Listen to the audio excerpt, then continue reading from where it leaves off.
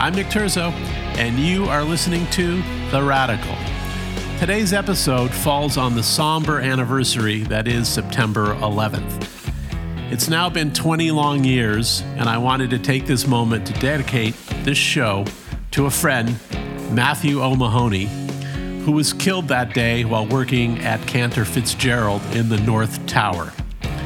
I used to call Matthew the mayor of Columbia County for all the joy and positivity he brought in organizing social gatherings at his country home. In my life for such a short period of time, he is still forever missed, but never forgotten. And this leads to my guest this week, who perhaps captured one of the most iconic images in history that fateful day. The photo of the second plane hitting the North Tower that made the unforgettable cover of Time magazine. We discuss the impact this event has had on his life, the trauma, and how it eventually drove him to capture the New York that he loved with his Boombox Project book. Photographer and artist Lyle Owerko joins me to discuss photography, being at the intersections of history, the boombox, and the future of the NFT art market. Coming up, my conversation with Lyle Owerko.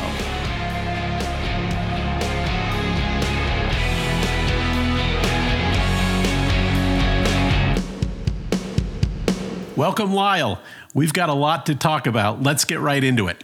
When you're working with a band and they produce an album and you're their A&R person and it's like you've all gone to war, you're war buddies, and that particular period of time is marked by that album.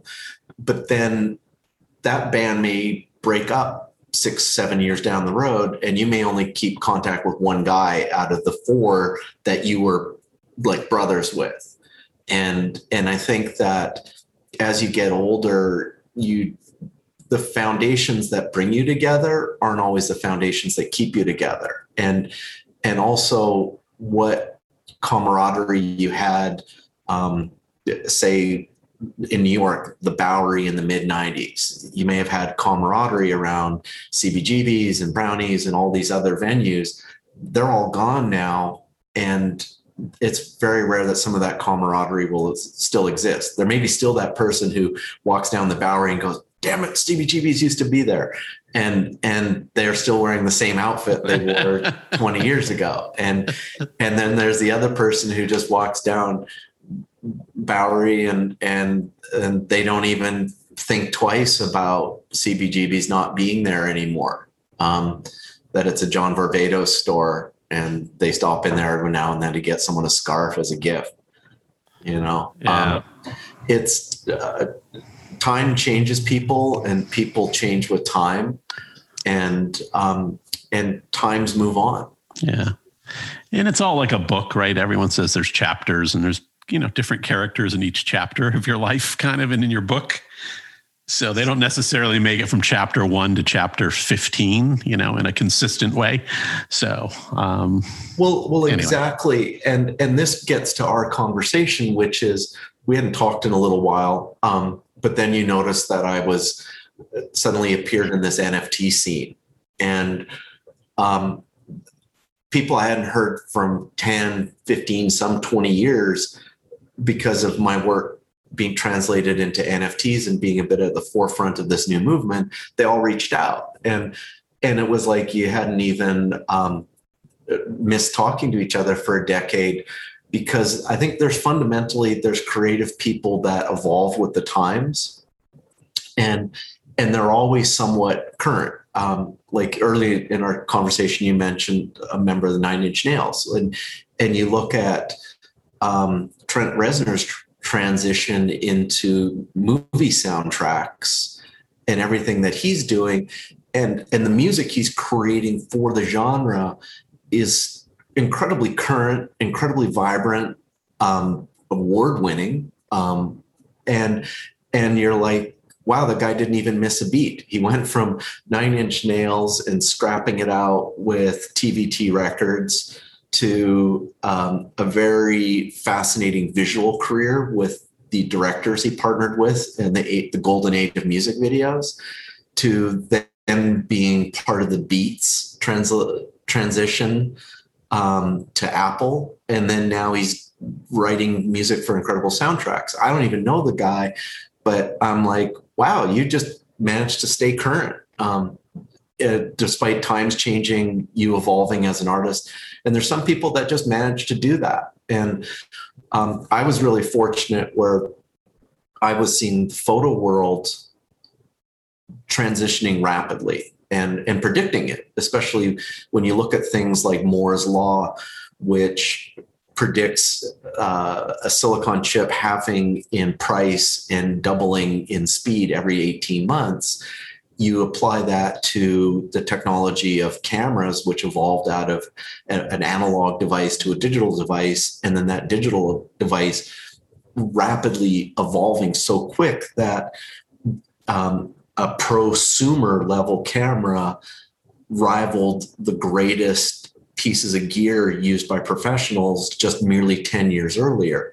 And the prosumer level gear making someone an instant professional. And for me as a photographer, I had to stay ahead technologically. And so translating images into prints became super important. Like, it wasn't so much about taking great photos or perfect photos.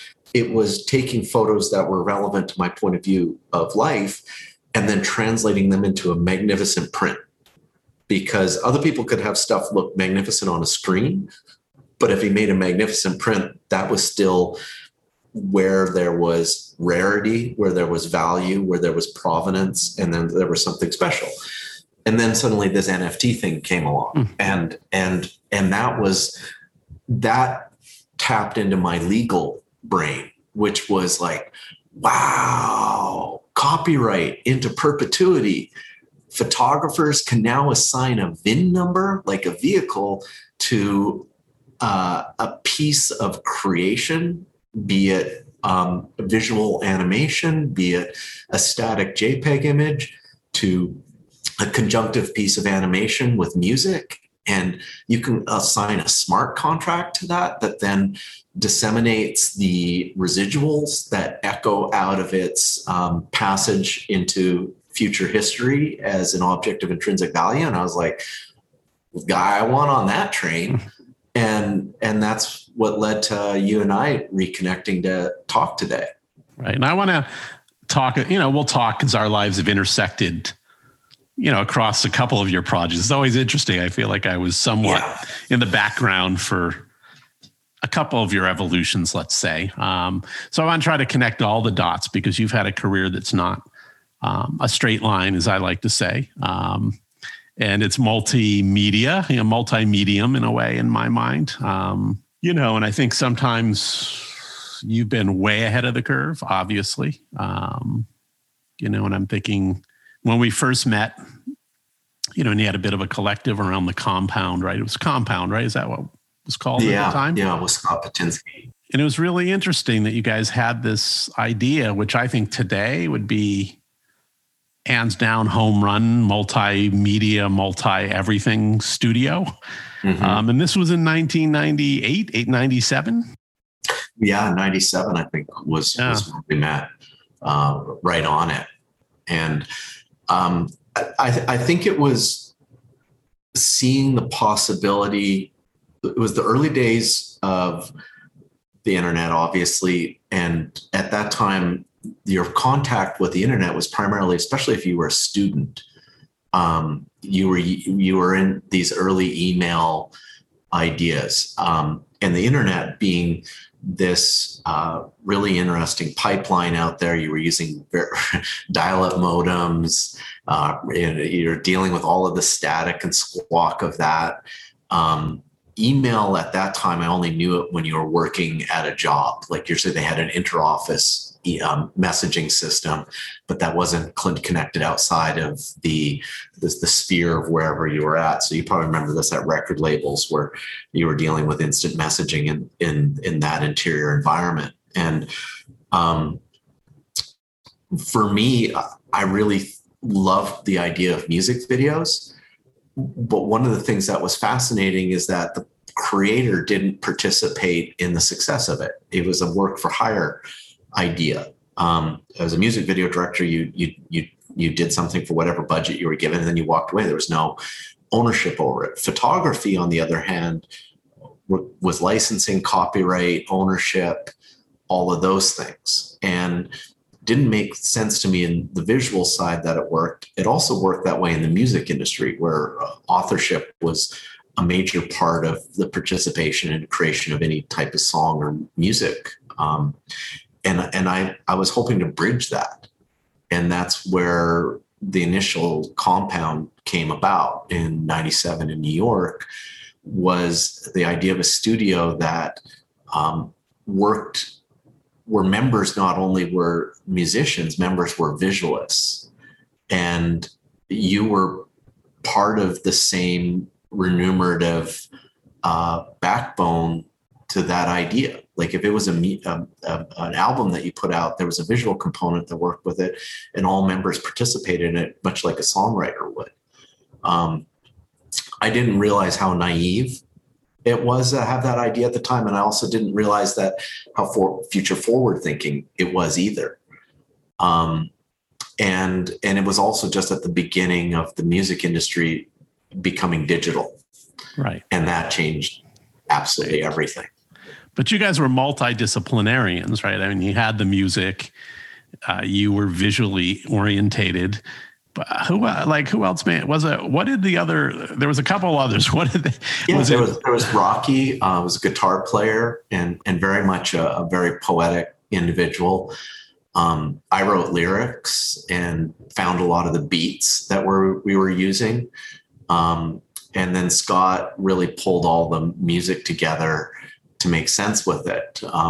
One of our great successes and failures is that while John Eaton was mixing some of our tracks at Daddy's house in New York, which was Puffy's studio at the time, Biggie heard our music and he offered to buy our beats from us. And we were like, no, we got this thing, man. It's really cool. Like, I'm not selling to anyone. And now it's like, you know me, so you know I wouldn't BS you on that story, but it's one of my great failures. You were the first Beat Star and you didn't even know it. First Beat Star platform. Yeah. So Biggie tried buying my beats once, and we thought we had something better going on. Little did we know. But I still believe in the collective idea. I think that's the formation of me being in the wilderness the last 20 years and then stumbling into the NFT world. And then even though the NFT world's been through this, sway, this, that, what's like, it still hasn't touched ground on what the fundamentals I thought an NFT were when I first started and released work in the space, which is provenance, point of view, publication, perspective, all of those things. Because if those things exist in an object that you've created, why you need an NFT to give it value is it's not the inverse. You are bringing something of value to the NFT space, and the blockchain is enabling it to have a smart contract into perpetuity. It isn't that it's an NFT what gives it value.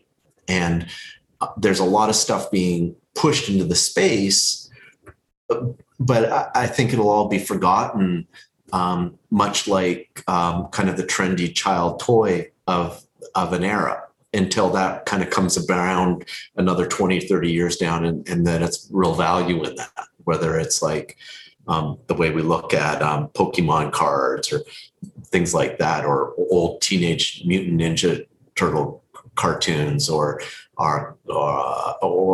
Teenage Mutant Ninja Turtle comics, or the way old comics or baseball cards are looked at. Like, usually in that time and space, they're throwaways. And then there's a time when there's a little bit of value to it. And then there's a time when there's no value to it.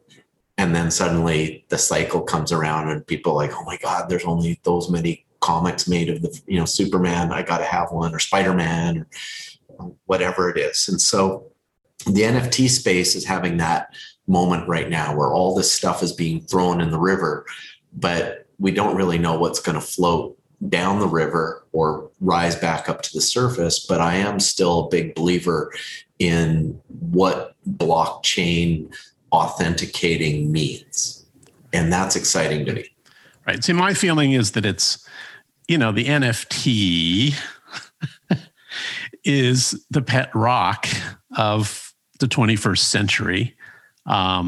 Its underlying promise is not. And that's where people should be focused. You know what I mean? But unfortunately, it's gotten over its skis. And I just think the term has become so weirdly toxic in a way that it's the underlying values that are going to come to the fore in the next, 10 years, whether that's through the metaverse or however it's going to convey itself. Yeah, because I love someone like how, for instance, you can go on Carfax if you're looking to buy a vehicle and you can find out the whole history of it. When it had an accident, when it last had oil changed, if it had brakes changed, if it ever had anything of major mechanical work done to it, you understand it and you can see it super quick. And you can pay for $35 and have a Carfax report downloaded on a vehicle. And that to me is what the value in an NFT space is with a piece of creative art that maybe its home is purely digital or its home is both digital and offline, is that someone can go, wow, I found this thing by this guy, Lyle Owerko. It's really cool. And I just want to find out its history. I want to see its value. I want to understand what its value is. And very quickly, you can ascertain the value of it. It's not into turning everything into a stock certificate protocol. But you do want to know the journey of it, much like the way when I used to buy albums or even CDs was reading the liner notes is right. Like, oh, wow, that guy played drums on the track. Oh, that's cool.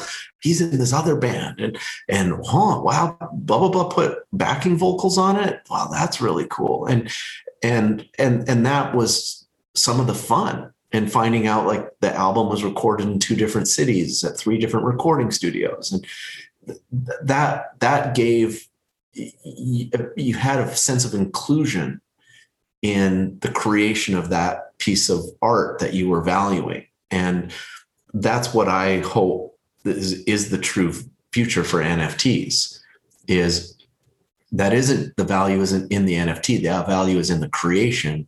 The NFT is this beautiful sidecar, liner note, provenance, digital provenance certificate that gives the story of the object and its journey.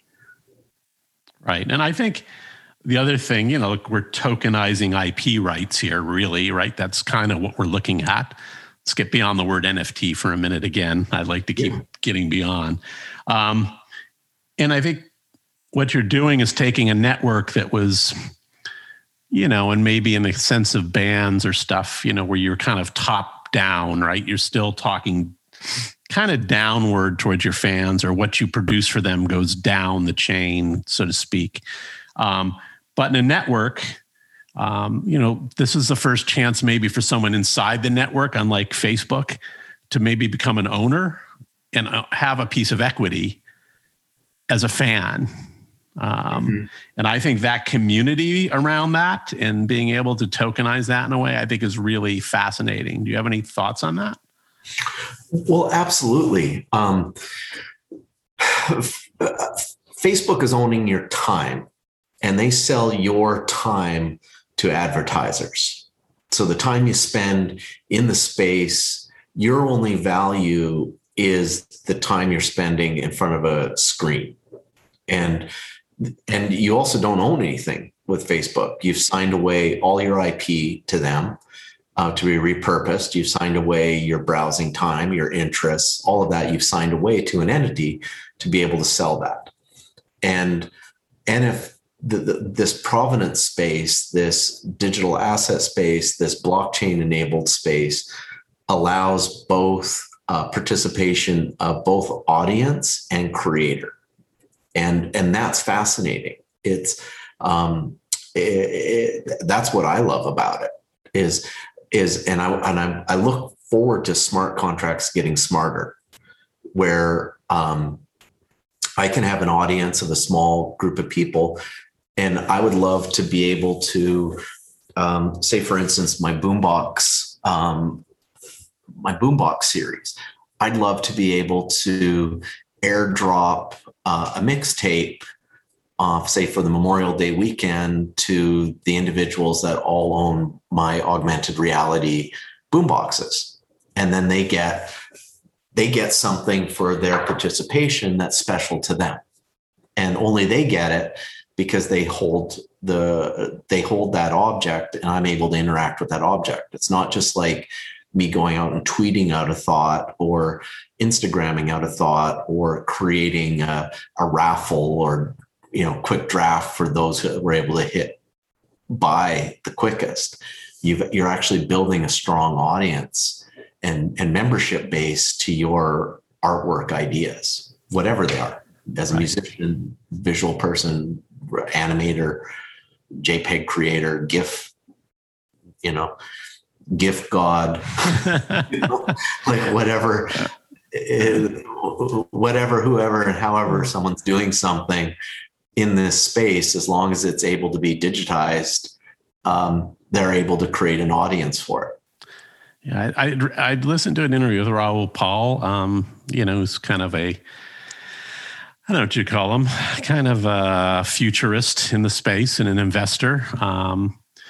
And, he's kind of seen what's gone on, at least in everything in its infancy isn't perfection, right? So, but he's kind of seen that most people have been using this as like a cash grab instead of its intended purpose, which is building a network around that and a community of your fans. And he thinks anyone can do that, from an artist to a media company, even. Disney could do it, right? Mm-hmm. So he thinks in the current, though, people are kind of just, I don't know, just being really clumsy with it and a little greedy with it.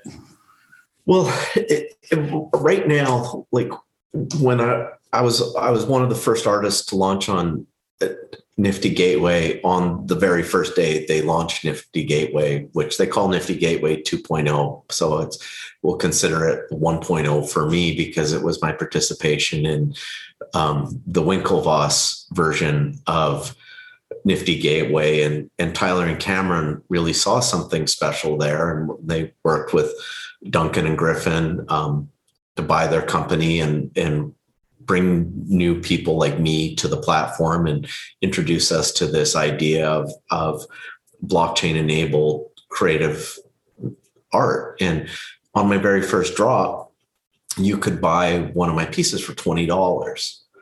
And I really liked that.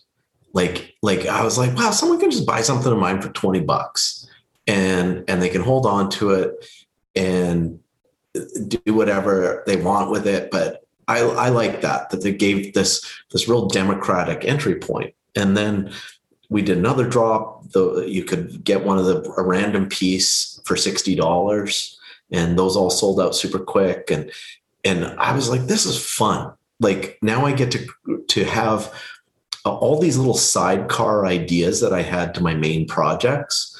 I could drop singles for my main album practice. Like I could drop remixes of my main art practice. And it was a way, and rather than putting it on Facebook or Instagram, I actually could sell them. So versus me just putting out a video on Instagram and people, putting 200, 300, 400 likes on it. And then it dies within 24 hours and people move on. This was something really sophisticated in its higher level sense of self as participation, art of reasonable entry and very inclusive and very democratic. And so I love that idea. And then very quickly tremendous amounts of ether moved into the space as the buying element, de facto buying element, and then the value of that scaled massively. And so I did some really nice PR in the first 3-4 months of participating in the space, talking to whether it was CoinDesk or Fortune magazine or Bloomberg, et cetera. And then it's very quickly became not how interesting is your art, was how much did that sell for? How much? And there was, and then that's all the story was. There wasn't any talk about VIN numbers and the enablement of artists and artists creating audiences for themselves, right? It just became, well, that sold for 3 million, that sold for 2 million, that sold for 70 million. And that became the story. And there was no discussion about the art anymore. And I don't know if you've seen the Fran Lebowitz documentary that she's in conversation. Yes, fantastic. Exactly. And she goes, so, I go to this art, I go to the auction house. There's like Christie's or Sotheby's, and they bring a Picasso out, and everyone's all quiet. And then the pricing goes up. And then finally the hammer comes down. It's like, $60 million or $100 million, whatever. I'm paraphrasing what she said. And then everyone claps.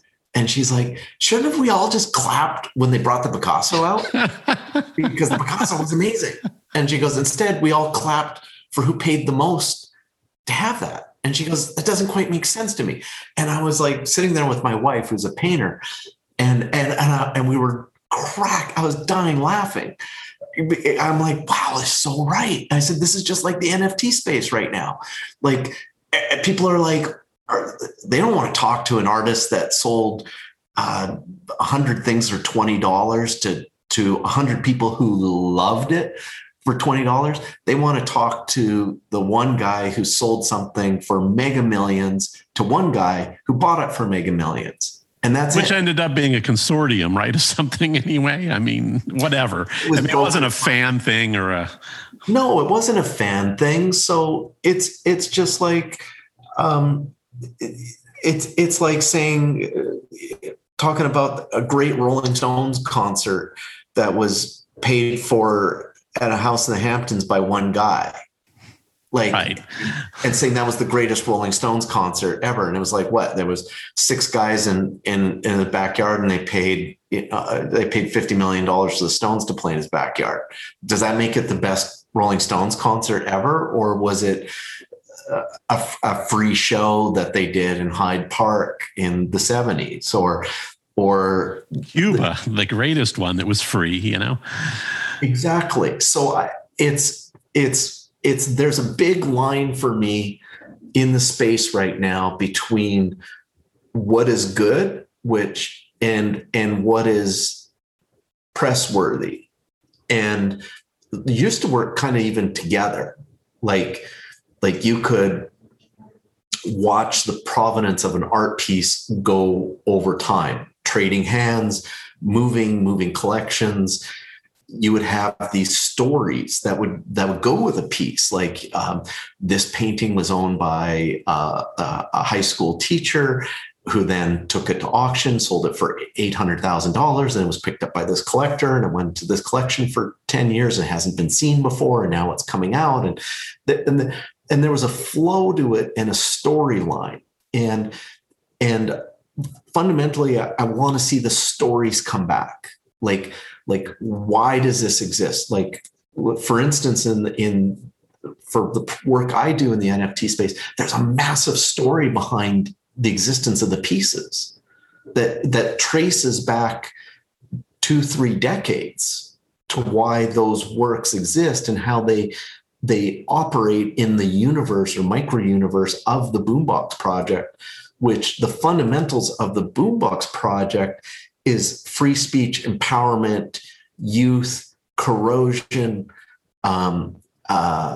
debate, innovation, right? Innovation, freedom, boldness, loudness, all of these things. And that's what it's about. It's like, because the boom box was kind of an early internet device, and an internet device being something that connected people through media and technology. And portability, so, right? Absolutely. And so that's where all of this comes into play. So if I'm going to occupy this new atmosphere, I'm not giving up on the stories. It's like, I do talk to a lot of people who've had long-time art practices are baffled by it all. Others are one day I was driving down the freeway in LA, and one of the top selling NFT artists had his name written on the side of the back side of a Lamborghini. And I was like, well, that's the way the NFT world's going right now. Like, and I don't think you would have ever seen Picasso driving down the Champs-Elysees in a convertible Rolls Royce with Picasso written on the back. He didn't need to. Yeah.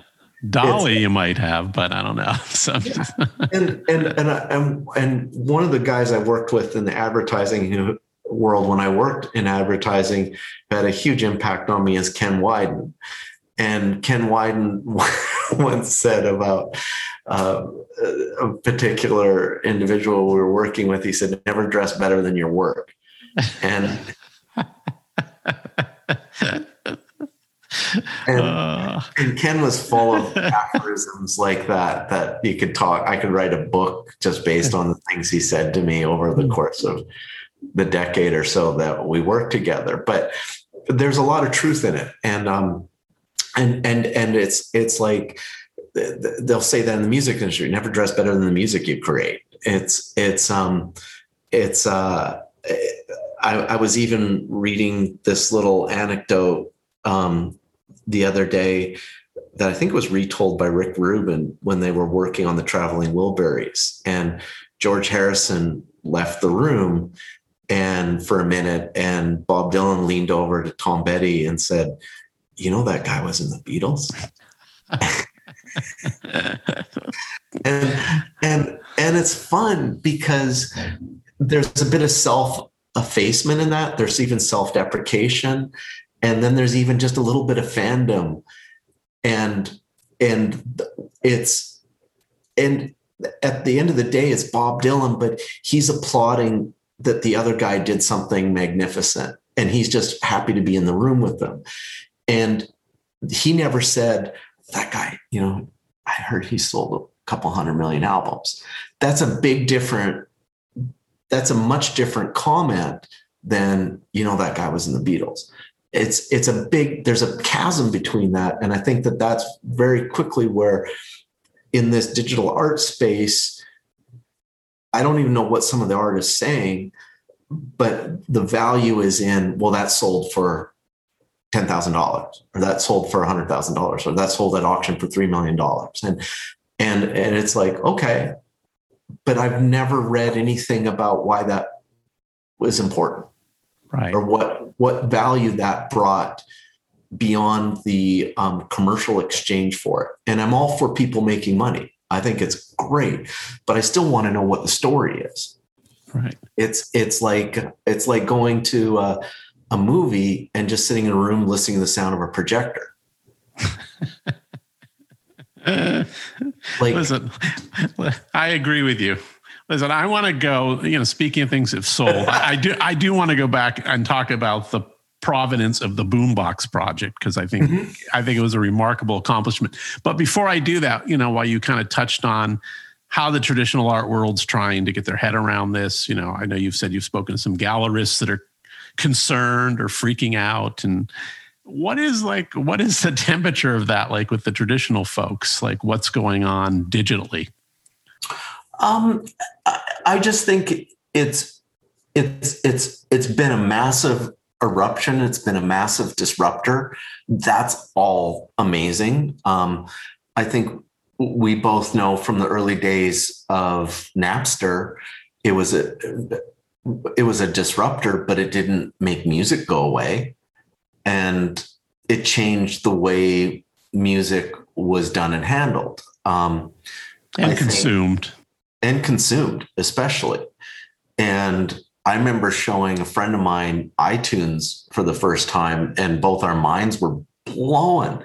Like, what? I don't need this 50 CD changer in my office where you spend all this time programming the names of the CDs into your changer so you can then go like this. It was like, now I can just listen to this giant universe of shuffle.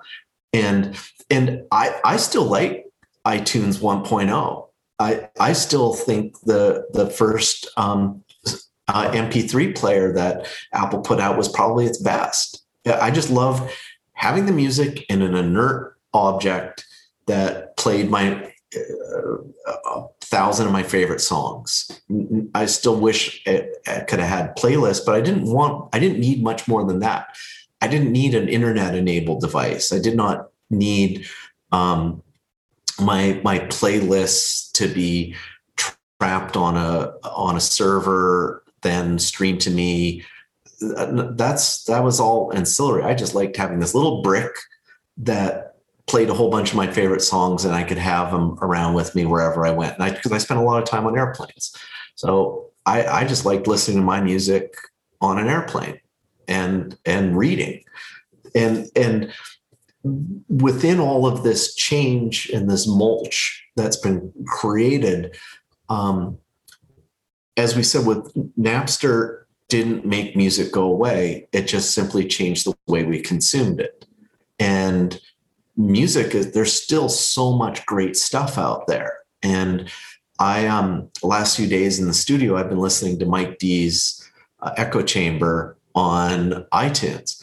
And man, that's like sitting in the living room with a really good friend. And he's just dropping this, like, all these different types of genres of music, from Turkish psychedelic to Brazilian bossa nova and old bossa nova, new bossa nova, like, and then old hip hop classics and new hip hop classics, because he's like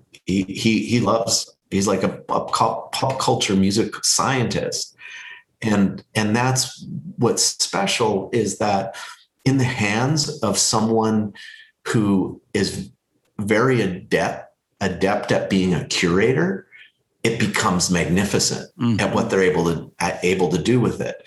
And just like a film camera in the hands of a maestro like Vittorio Storaro as a cinematographer, the understanding of light and storytelling and composition and everything that comes into play, because he's been studying painting his whole life and studying great artworks and studying other storytellers' points of view, then the curation becomes magnificent. And that curation could be in the form of a film, to what like Mike D's doing with the Echo Chamber, where you're just like, wow, I'm like, wow, I just listened to the same show 3 times. Like, I've been working, I didn't realize it. I'm like, well, that's the 3rd time I've heard the Clash's Magnificent Seven in the last 3 hours. So I think I've got to change things here. And true story. And that's what I'm looking for in this new digital realm, is the maturity of curation. Who's guiding me? Much like great curated magazines were in the day, whether it was The Face or ID magazine out of the UK, to whatever was happening with like Cream or Raygun, or later on down the road with any other types of publications that had a real perspective to it. Let me ask you a real world thing. If I took one of my paintings or one of my prints or whatever you want to call them, it's a painting, right? Let's say I have a one of one. of the cover of Rolling Stone of Nusrat Fateh Ali Khan. And it's one of one. There is no other. I've got it. I have it now. I'm not the artist. Can I turn that into an NFT? I mean, if I paid the artist a fraction of that, could I say that's now a digital NFT? Well, that's the entropy of this whole thing. And that's where we're going to have to, copyright laws are going to change. Copyright has never been assigned to the consumer.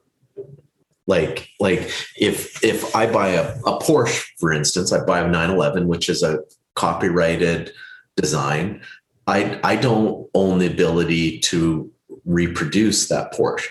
I can hang on to it for 40 years in a barn and pull it out of the barn and be like, hey, everyone, remember these exist, this particular model existed. I've got one, and I could take it to auction and sell it and have that value returned to me in tenfold for that, because I held on to it because I was a collector. So being a collector of things is a little bit different than being the owner of a thing. And it's the same thing with baseball cards or comic books. Like, you could have Superman #1 and be the collector of it and own the value in its ability to generate a high amount of return from it as a collector, but you can't license that comic book to be a movie, or license the characters to become part of something out there, be it some sort of animated series or or like Broadway play, or you name it. But with art, it's so much simpler, though. That's what I'm saying. So I could just go out there right now with my iPhone, take a digital picture, and say, hey, maybe I'll run this through some filters or something, make it a little less obvious what I'm doing, and I'm going to sell it as an NFT. Yeah, and you can do that. You're granted that authorship, and authorship has always been the major crux with a lot of the arts, and copyright, you name it. And it's understanding, although our copyright laws have changed, there's still some things that are entrenched in different parts of history. And if you remember when sampling first hit, and there was all those like, hey, the Boogie Down Productions first album, and sampling AC/DC. And how about Lou Reed, who won all those? People sampled him all the time. He has the biggest catalog of music, I think, from being able to claim stuff on sampling. There you go. And that's because, and that's where it gets on, where is the value? Is the value in the recreation, or is the value of the original creation that people are riding upon to give value to their new creation?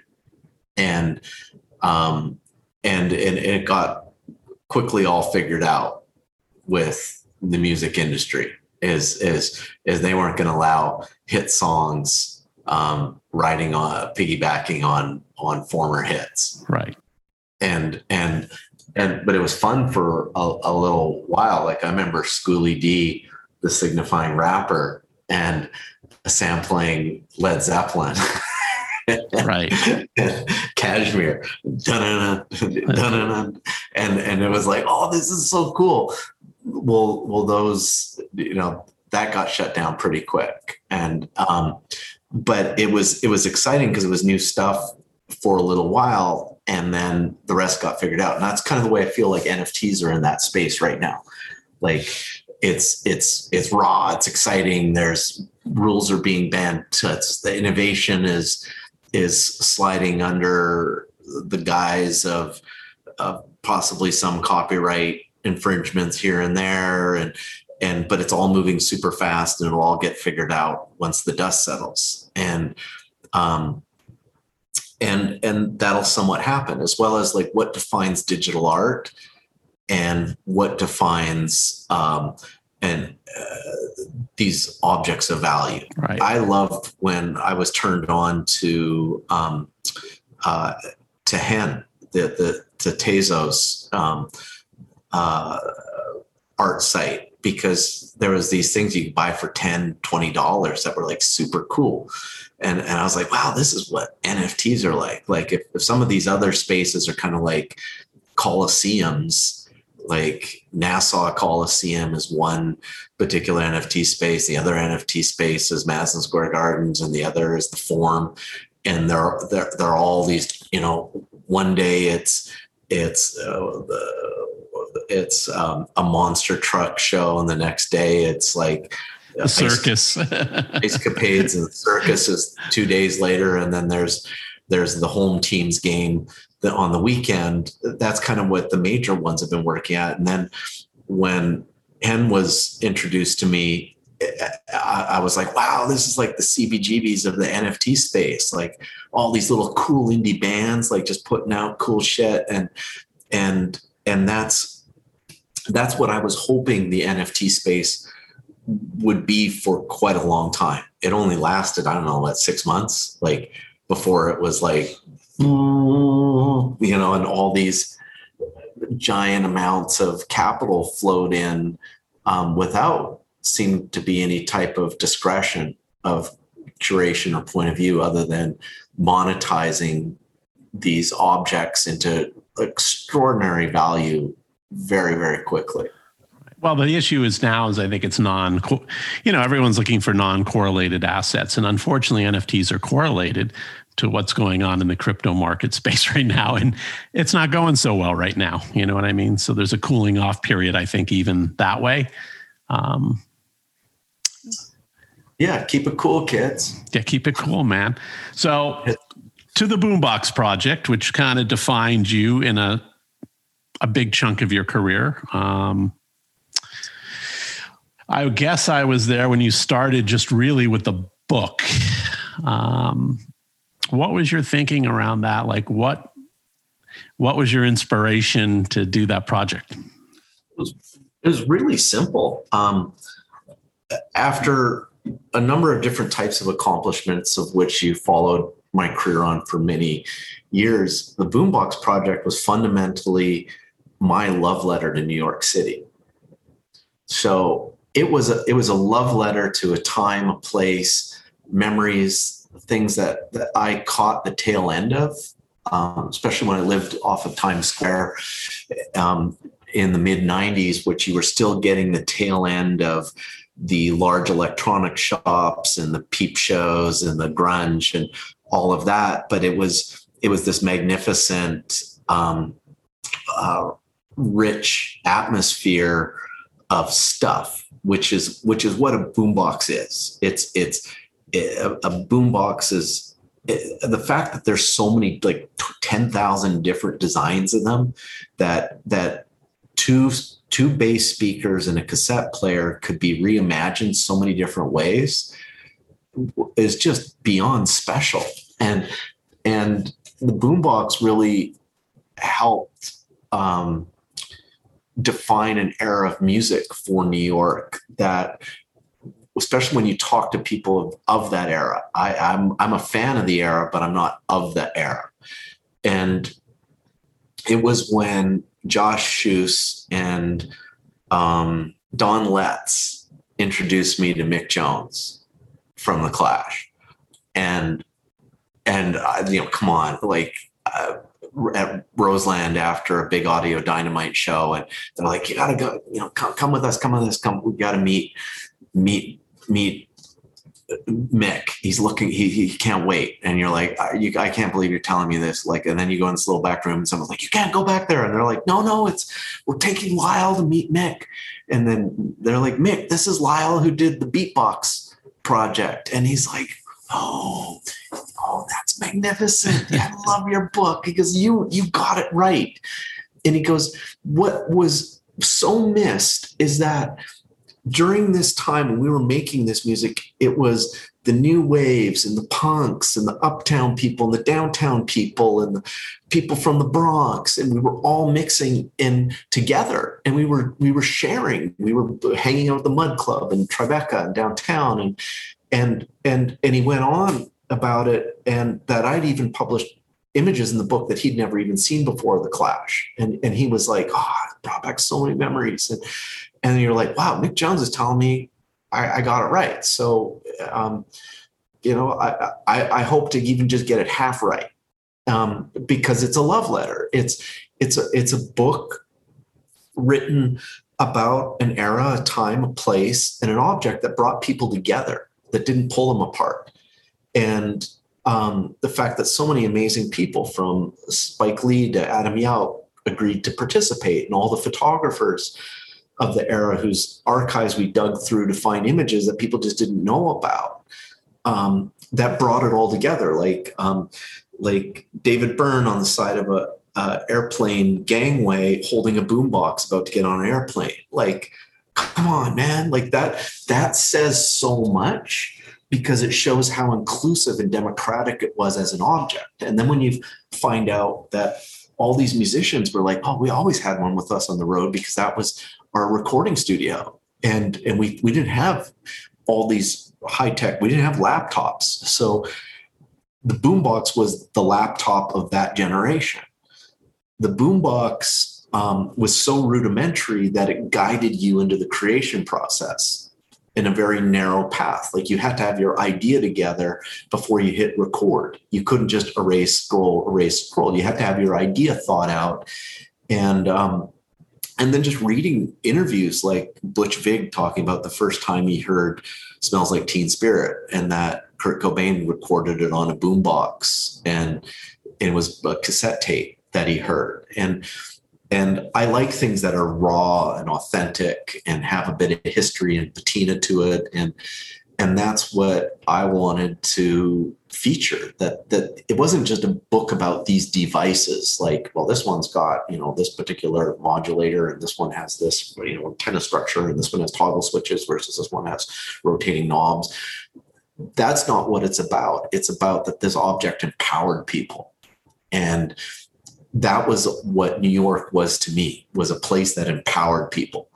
So coming out of a period of disruption in New York City, post 9/11, into the crash of 2008. 2008 was when I got the book deal. Like, the stock market was melting down, and I got a book deal, which sounded like near impossible to pull off. But Abrams, bless their heart, signed the project, and my editor, David Cashin, said, "I don't want you to create a book on boomboxes. I want you to create the book on boomboxes, and I want it to be something that years from now is part of a school curriculum, is part of a college course, is a textbook and a manual and almost a blueprint. History book. Yeah, but it's also a guidebook to create your own scene. It's a guidebook that says, "Oh, well, this is how these people did it. You can do it another way." So it was an object of disruption, but that disruption was part of creating new things. And it warms people's hearts when they see it.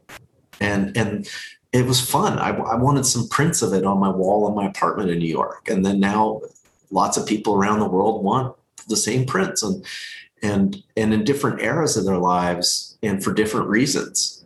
It's not just about hip hop. It's not just about punk. It's all kinds of things, from country to talk radio to sporting events, where people are like, "Oh man, I was listening to, this championship game on a boombox while I was working in my garage, on my first car that I had in high school." And that's why and you're like, wow, it's so important to people on so many different levels. Or race car drivers who are like, yeah, a lot of them worked with an uncle or a grandfather or their dad on their early racing vehicles, whether it was dirt bikes or carts. And there was always a boombox in the garage, and of one size or another, but it was a really important device that generated heat and content and discussion and new music, and times you heard songs for the first time. And then when people wanted to record that song, and then they would wait for that show for that song to come on, and then they would hit record and capture that little piece of their favorite artist. It's so important. And so that was what I always tried to do with my art projects is stop moments in time and freeze it on something that you would maybe consider very pedestrian, so that you looked at it in a new way. And you accomplished it. And here we are 13, 14 years after the fact, right? Where this is a nugget in your mind, 15 years, and it has a life. It continues to have life. Absolutely. And because it shows the importance of that objects as a part of our culture, whether people still own them now, that's to be debated. There's still people who collect them, which is remarkable and fun for them. But it's those things that provide real tactile moments of inclusion from your life growing up that you just get excited about and you want to hold on to. And it's been a way for people to keep that flame alive. Right. Well, you know that cassette tapes are coming back. Yes. So I think you and I should definitely work on a boombox design and go get a license and have someone manufacture one for us. Let's do it. Because it's back. I can't believe we've now even skipped beyond vinyl and we're going to cassette tapes. Yeah, and that because that goes back to the talking at the beginning of this conversation about curation, and a mixtape is amazing curation because people would put mixtapes together for people to take them on a journey. You would give your friend a mixtape, be like, "Oh, you're going on a road trip? Okay, here, I'll make you a mixtape."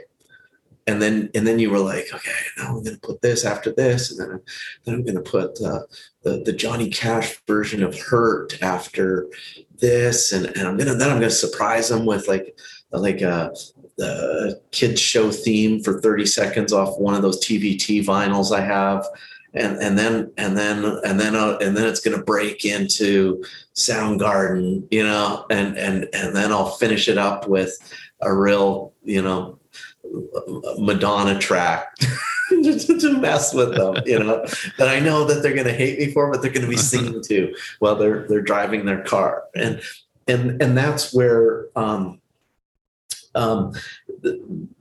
people are going back to linear entertainment in this nonlinear world. And that shows the power of curation, and it also shows the power of storytelling.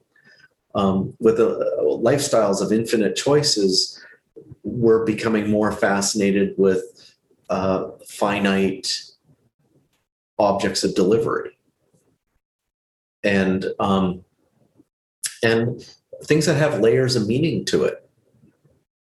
We're given so much information on a daily basis, but me, of all the things I read in the last week, and then just to read that little anecdote of Bob Dylan, it just stuck out because it was authentic.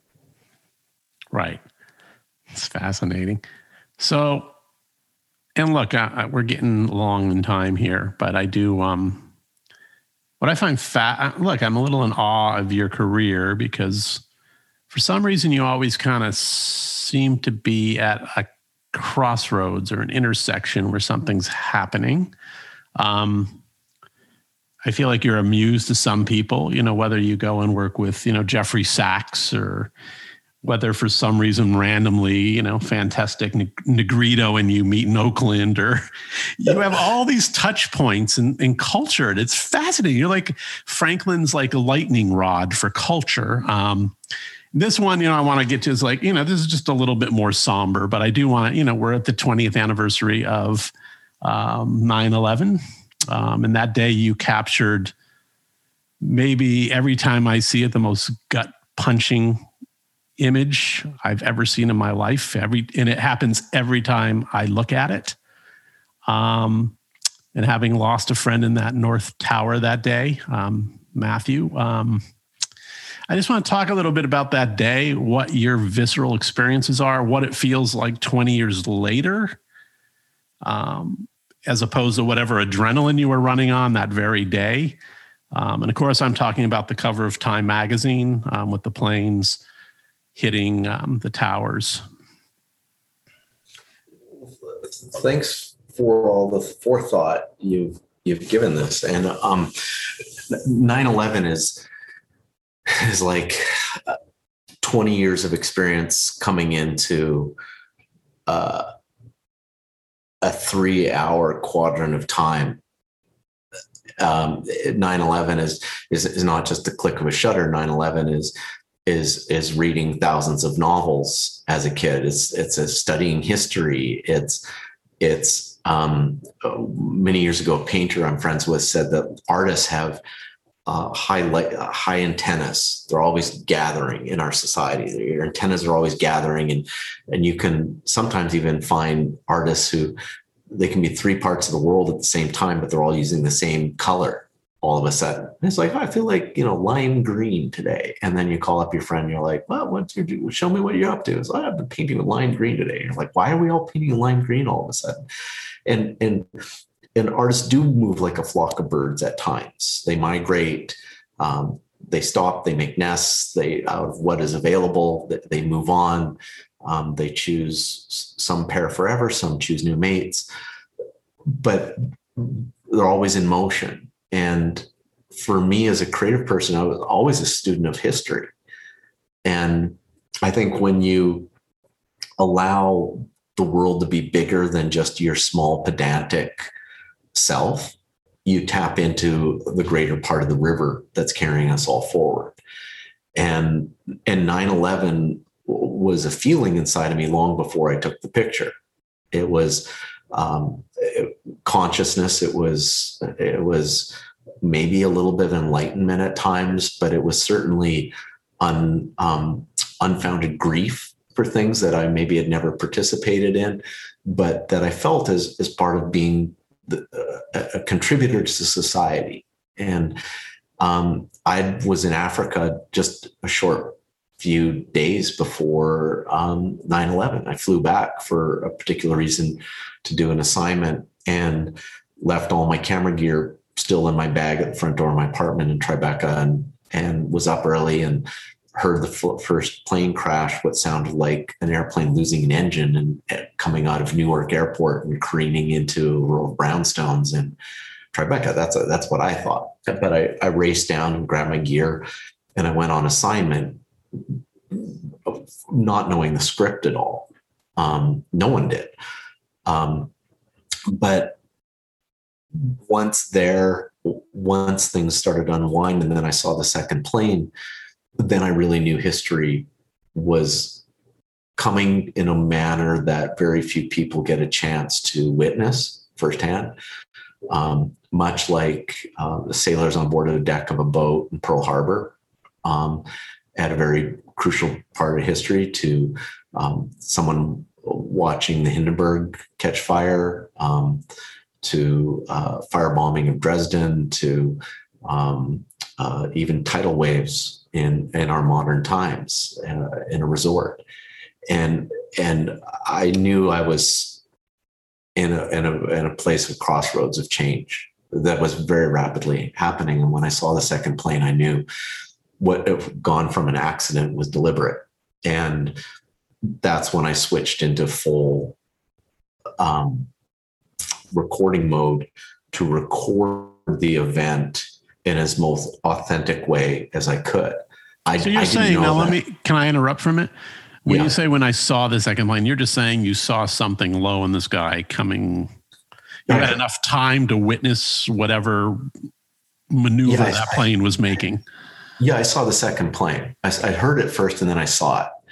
And when I saw it, it dropped the shoulder, like it dropped one of its wings down, and then you immediately knew it was deliberate. And it was like watching a high apex predator going after prey. And that's when I made a choice, with knowing my camera, of which I at that point, it was a film camera that I'd shot thousands and thousands of pictures with, I knew that if I clicked the shutter at the plane going at the building, I wouldn't have a second shot of the plane crashing in the building. So I waited a beat to see what would happen. And then it hit and there was nothing happened for a second. And then that's when I composed this. I had this shot composed and waited, clicked the shutter, clicked more, then realized that the airplane parts were falling that the things that I was looking at in the viewfinder weren't dropping away. They were actually coming direct. And how close were you at that point? Was that just outside of your apartment, or did you go further south at that point? Oh no, I was at the corner of the World Trade Center complex. I was a corner of Vesey and Church. So I was right under the complex, and so it occurred right above me. And I smelled the heat. I felt the heat.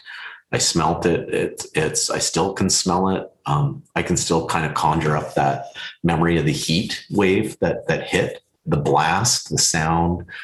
Because fundamentally, this is an airline jet at full throttle, going from a fully assembled object to a massively disassembled object in the span of half a block into the side of a building. So I've never even seen any piece of media that even comes close to replicating the sound that made. Nothing I've watched, nothing I've seen, nothing replicates the sound that made. And it doesn't even come close to capturing it because it's so beyond, because it's not only is it sound, it's concussive. Like it push, the push of air and that came with that is something that I can drift into and drift out of my memory bank. And I'm fortunate I have a picture that represents my experience. There's other people who have no pictures, but they were there as well. And you can look at them, people can look at them and try to search for meaning in their face, but they can't explain it. I have at least a little symbol, like a little piece of something that I can say, this is my explanation of what I saw that day. This is my little moment, private moment that now matters much to a lot of people. And as 20 years has gone on, there's very little peer to that particular image. The image has a lot of meaning to many different people in many different ways. It's both news, it's history, but strangely, it's still a very private moment for me. I was taking a picture of a good friend, meaning the World Trade Center when you lived in downtown New York. Those were good friends. Those foggy days. The tops were missing. They were always there, big, stoic towers of modernist brutalism, like citadels of both commerce and ingenuity and hubris, which is New York City. And they were spectacular. They were your friends. And then watching my friend be hurt like that, and then watching my friend collapse, capturing that, it's still mind-boggling that I still don't even fully grasp that I was there. Right. Like, because it's such a private event. I wasn't there with a group of friends. I wasn't there to watch a surf contest, like in in Spain or Portugal, where they're having a big wave contest, or in Waimea, where you've actively said, I'm going to go there to watch something spectacular. I didn't choose to go someplace to watch something spectacular. I went there out of honesty and curiosity. But people still will say, well, were you watching it on TV? And then you just no, like I heard it out my apartment window, and I ran, and I just happened to have really highly skilled equipment at my fingertips because I'd flown back from Africa and I was too lazy to unpack my camera bag. And I had film and great gear that would be stuff that you wouldn't normally carry with you. Um, it's a very, very important image because it it it it imbues awe, it imbues sense of mortality, it imbues sense of fear, it imbues sense of discussion, it imbues debate, it imbues boldness, it brings some people to tears. It's still beyond cognition. Like, it's still 20 years later, that picture, you still can't go, oh yeah, I figured it out now. Like you can't go, I can't. And the last 2-3 years, there was a guy that paired cameras with well-known images, and he kind of disseminated it down to about 10 images, and it circulated around the internet a lot through some of these popular blogs. And they would usually have like the moon rise shot by astronauts. They would have the monk on fire in Vietnam. Tiananmen Square, where the guy's in front of the tank. Square. They would have Afghan Girl by Steve McCurry. And then this 9/11 image, and you go through it in its history. Like, I remember one day I had a subscription to Time magazine, and it was a few years after the event, subscription to Time, and I got it, and I was going through my mail. I decided to start this, and it had, I think, 80 years of Time magazine, and they had 5 pictures in the layout, and it was Neil Armstrong on the moon. It was the Beatles coming to America. It was my 9/11 image, and 2 others I can't recall right at this moment. And I remember being like, I grew up with that image of Neil Armstrong on the moon as a kid, and now this image is in that same area of discussion, and there was a profound sadness in my image, and then the profound awe of a little boy looking at Neil Armstrong on the moon, because I didn't grow up in America, and Americans were like, if the world was 5'4", Americans were 6'2", and had a buzz cut and a slide rule and a convertible, and they were going to do anything it took to be the best at anything that they set their minds to. And America was this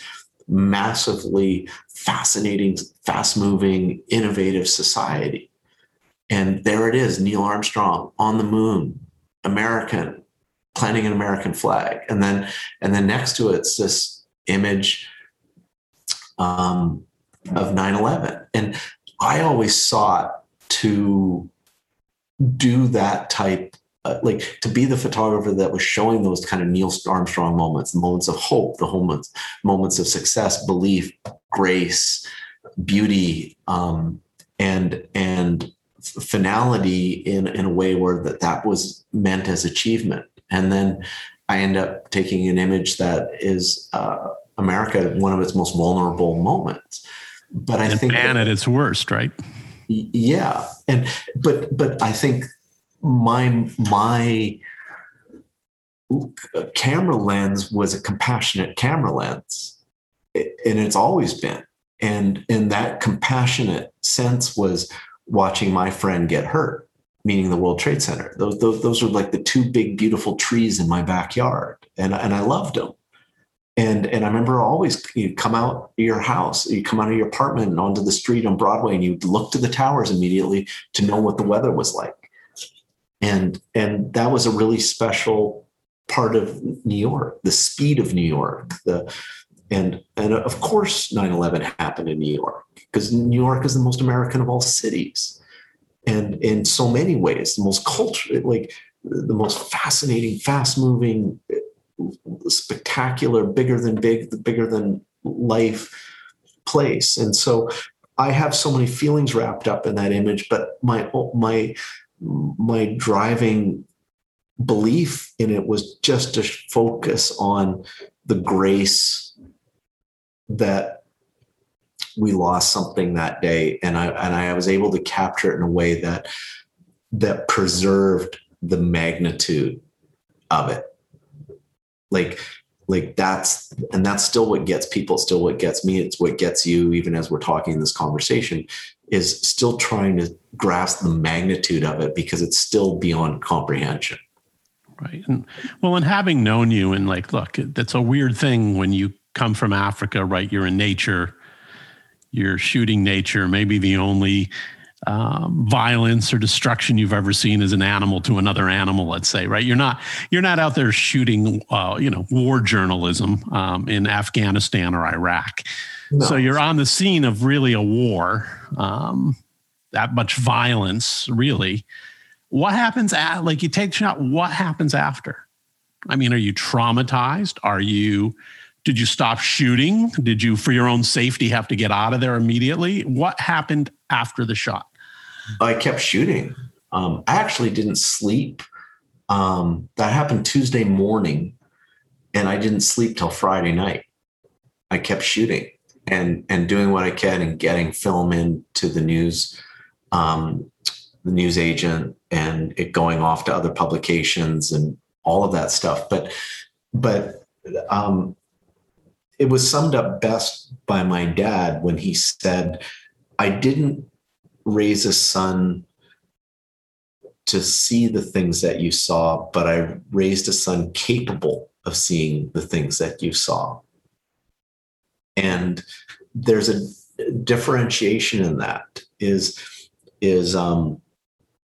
people who knew me as a creative knew me before then. They always knew that I was pushing the envelope. I was on the cusp of things. I was always interested in both humanity as it was as a news, and humanity as it was about creative expression, and that there was always a quest to have something that was truthful and authentic in all the work that I did. And so maybe I wasn't a war photographer, but I was definitely a photographer of humanity. And I had made a choice with the type of gear I was using at that time in my life to take the definition of the imagery I was shooting to a higher level. So I was shooting a medium format camera. So that's why that image is so high def. Like it was like doing something in 4K when everything else was 35 millimeter. And so the high definition of that still is what adds to its magnitude, which wouldn't have been a normal news photographer. Normal news photographer would have been at that time shooting 35 millimeter. So it would have been more grainy. It would have been less definition. It would have had softer edges. It wouldn't have felt the color spectrum would have been a little bit more crushed and dense. And I shot on a medium format camera and transparency film, which gave it that extra definition. And I guess that's what we look for in artists in our world, is to bring extra definition to things that we can't find meaning in, or we can't find the path of voice in. And so artists bring definition, whether it's Neil Young going off in the forest of Laurel Canyon and writing Ohio in 20 minutes because he was reacting against the Kent State killings. And it's like he went out in the forest and Divine dropped that into his head, put it on in his fingertips. He wrote the song, went back in, played it for Stephen Stills and Graham Nash, and they're like, dude, like, and then they went and recorded the song, put it out, and they knocked their own song out of the top of the charts with this song, but they also knew it was so important. And you'll still listen to that song now, and we're 40 years or 50 years nearly past that event. And the song is still poignant because there was an authentic, high definition, artistic articulation that summarized the event for everyone. And that's, I think maybe I wasn't a war photographer, but I was an authentic chronicler of the human condition. So I was put in that position, that place, that time. and had the fortitude and skills to summarize it for us. Because it's not my picture, it's our picture as a society. Right. And what I'm really asking is, I'm trying to, as a friend, separate you professionally into the human in that event. And like having spent 4 days immersed in hell and destruction, seeing things you would never dreamed you were going to see in your life. How did you as a human, how did you get a hold of yourself after that week went by? It's still trying. It's never, there's no baseline anymore. You're still disrupted. Like every once in a while, there's last year, for some reason, for 3 weeks before July 8th or July 4th, people decided to set off fireworks every night in LA for weeks. And it was starting to really grate on my nerves. Just every night, fireworks. Why? There's the July 4th celebration. I get it. But 3 weeks before, every night, all night, fireworks. Things like that, just start to divide that part inside yourself from your feelings, from calmness, from reality, and you just it sets you off. I know that maybe for a while in my life I had a temper.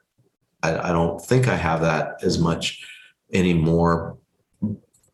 It's taken time and maturity and growth to reach those places, but you also find times in your life where it's like, hey man, nothing else is a big deal. I'm like today I'm in LA, the sky is clear and blue. I drove before our talk. I had to go to a meeting with a fabricator in Mount Vernon, and my GPS took me through downtown LA, and I was just enjoying the ride. Old warehouses, big commercial trucks, Skid Row. Then suddenly you're driving through a nice shopping district. Then boom, you're on another road, and you're like, hey, I'm in LA. It's a beautiful day. Nothing's bad. There's no traffic's going to set me off. And maybe that's another thing. Maybe for the first few years after 9/11, I kept moving. I remember one person being like, man, no one's flying anywhere. And you're on an airplane every 3 days, it seems. I was taking assignments in Japan, and I was off to Europe, and any different thing that I could take, I took. And maybe that was a way of coping for a long time was that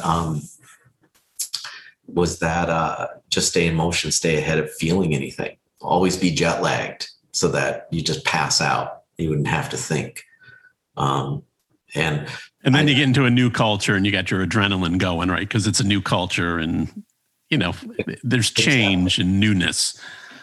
Exactly. So I think there's a decade of constant motion that came in the decade after, and then when finally the Boombox project came into my life, that became a real nice way to exit that body of work from 9/11 being what opened the door, was started every conversation when I walked in the room.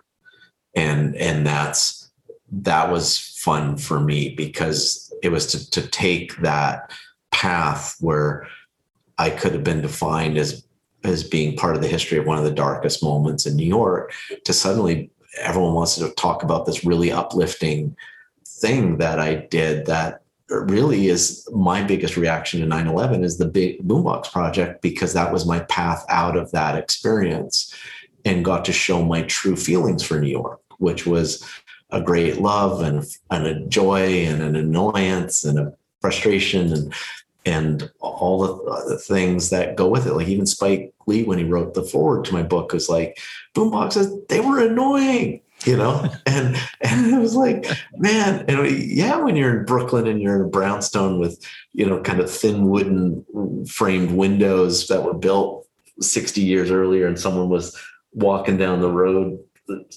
blasting out the anthem of the week. Or in a subway car. Subway cars, yeah. And that's amazing when that happens and you're like, wow, like you're still like, it's like, that's really, but it was a fantastic object for people to state their presence. And you could disagree with it or agree with it, but it was a way to state your presence. And that's why it's so important. It's still so important. If my photographs were my way of stating my mortality and mortal perspective, the Boombox Project was a way for me to establish my presence. Right. I think it was your therapy, and you didn't even know you needed it. So, absolutely, and I think that's the goal with art. It is therapy. It is, and a lot of it comes from therapy. Great writers bleeding onto pages, great songwriters bleeding into microphones. That's where like Phil Collins talking about playing In the Air Tonight for Ahmet Erdogan, if I'm correct. And Ahmet being like, no, it's done. And he's like, oh no, I got to redo the drums and the programming has some hiss in it. No. This is it. We're releasing it like this. And then years later, talking to a friend who was going through a divorce, and I was telling him that Phil Collins wrote that song while he was going through a real, like a breakup, like a divorce, I believe, as well. And he's like, oh man, he goes, I listen to that song every night when I drive home in my car and I air drum and it helps me. And I was like, yeah, because Phil was like, had that same frustration. And he was like, oh man, I didn't know that. And that's like what I'm talking about. We're early hip hop writing about feelings in the city in the exact same way that James Brown wrote about feelings of cities and cultures. And I remember the first time I was in a session with Alicia Keys and Swizz Beatz, and I think maybe even Pharrell was in the room, and I played Down and Out in New York City for Swizz, and he'd never heard it by James Brown. And he was like, how did I miss this song? And how did I miss this? And it's like, hey, it meant something different to me. It was an anthem for me for many years. And I guess you find those songs when you're ready for them. And I always loved, because this goes back to curation, I always loved those times when I'd be with Swizz where I'd play those guys' songs, because I was I had different cultural markers in me. I had different songs in me. I had different music I was listening to. But it was always fun because you were curating for your friends and you were inspiring each other. And much like you've done as an A&R person over the course of your career. And that's where Boombox Project was this opportunity for me to curate what I liked about New York City and what I came to New York City for. And it wasn't for the boomboxes, it was for the authentic experience. And I got to live that authentic experience in many, many ways, which I feel incredibly fortunate for, because I got to be there and participate and contribute and make mark. Well, I'm fortunate to call you a friend, and I'm fortunate that you spent time with me today and did this with me today. So I can't thank you enough for your time, your friendship, everything. So, and thank you for doing this. And I think we're going to have to do a part 2 at some point. So, because I have more questions we didn't get to. So, but thank you so much, Lyle. I really appreciate it. Thanks, Nick. This was fun. I hope to see you soon. Yes, I miss you. Thank you for listening. This show originates from the podcast capital, Austin, Texas. My producer is Sean O'Neill. Visit theradicalpod.com for updates and even some merchandise. Also, please subscribe at Apple, Spotify, Stitcher, or wherever you listen to your podcasts. And I also ask that you please share episodes with your friends so we can continue to grow our community. See you all again next Friday.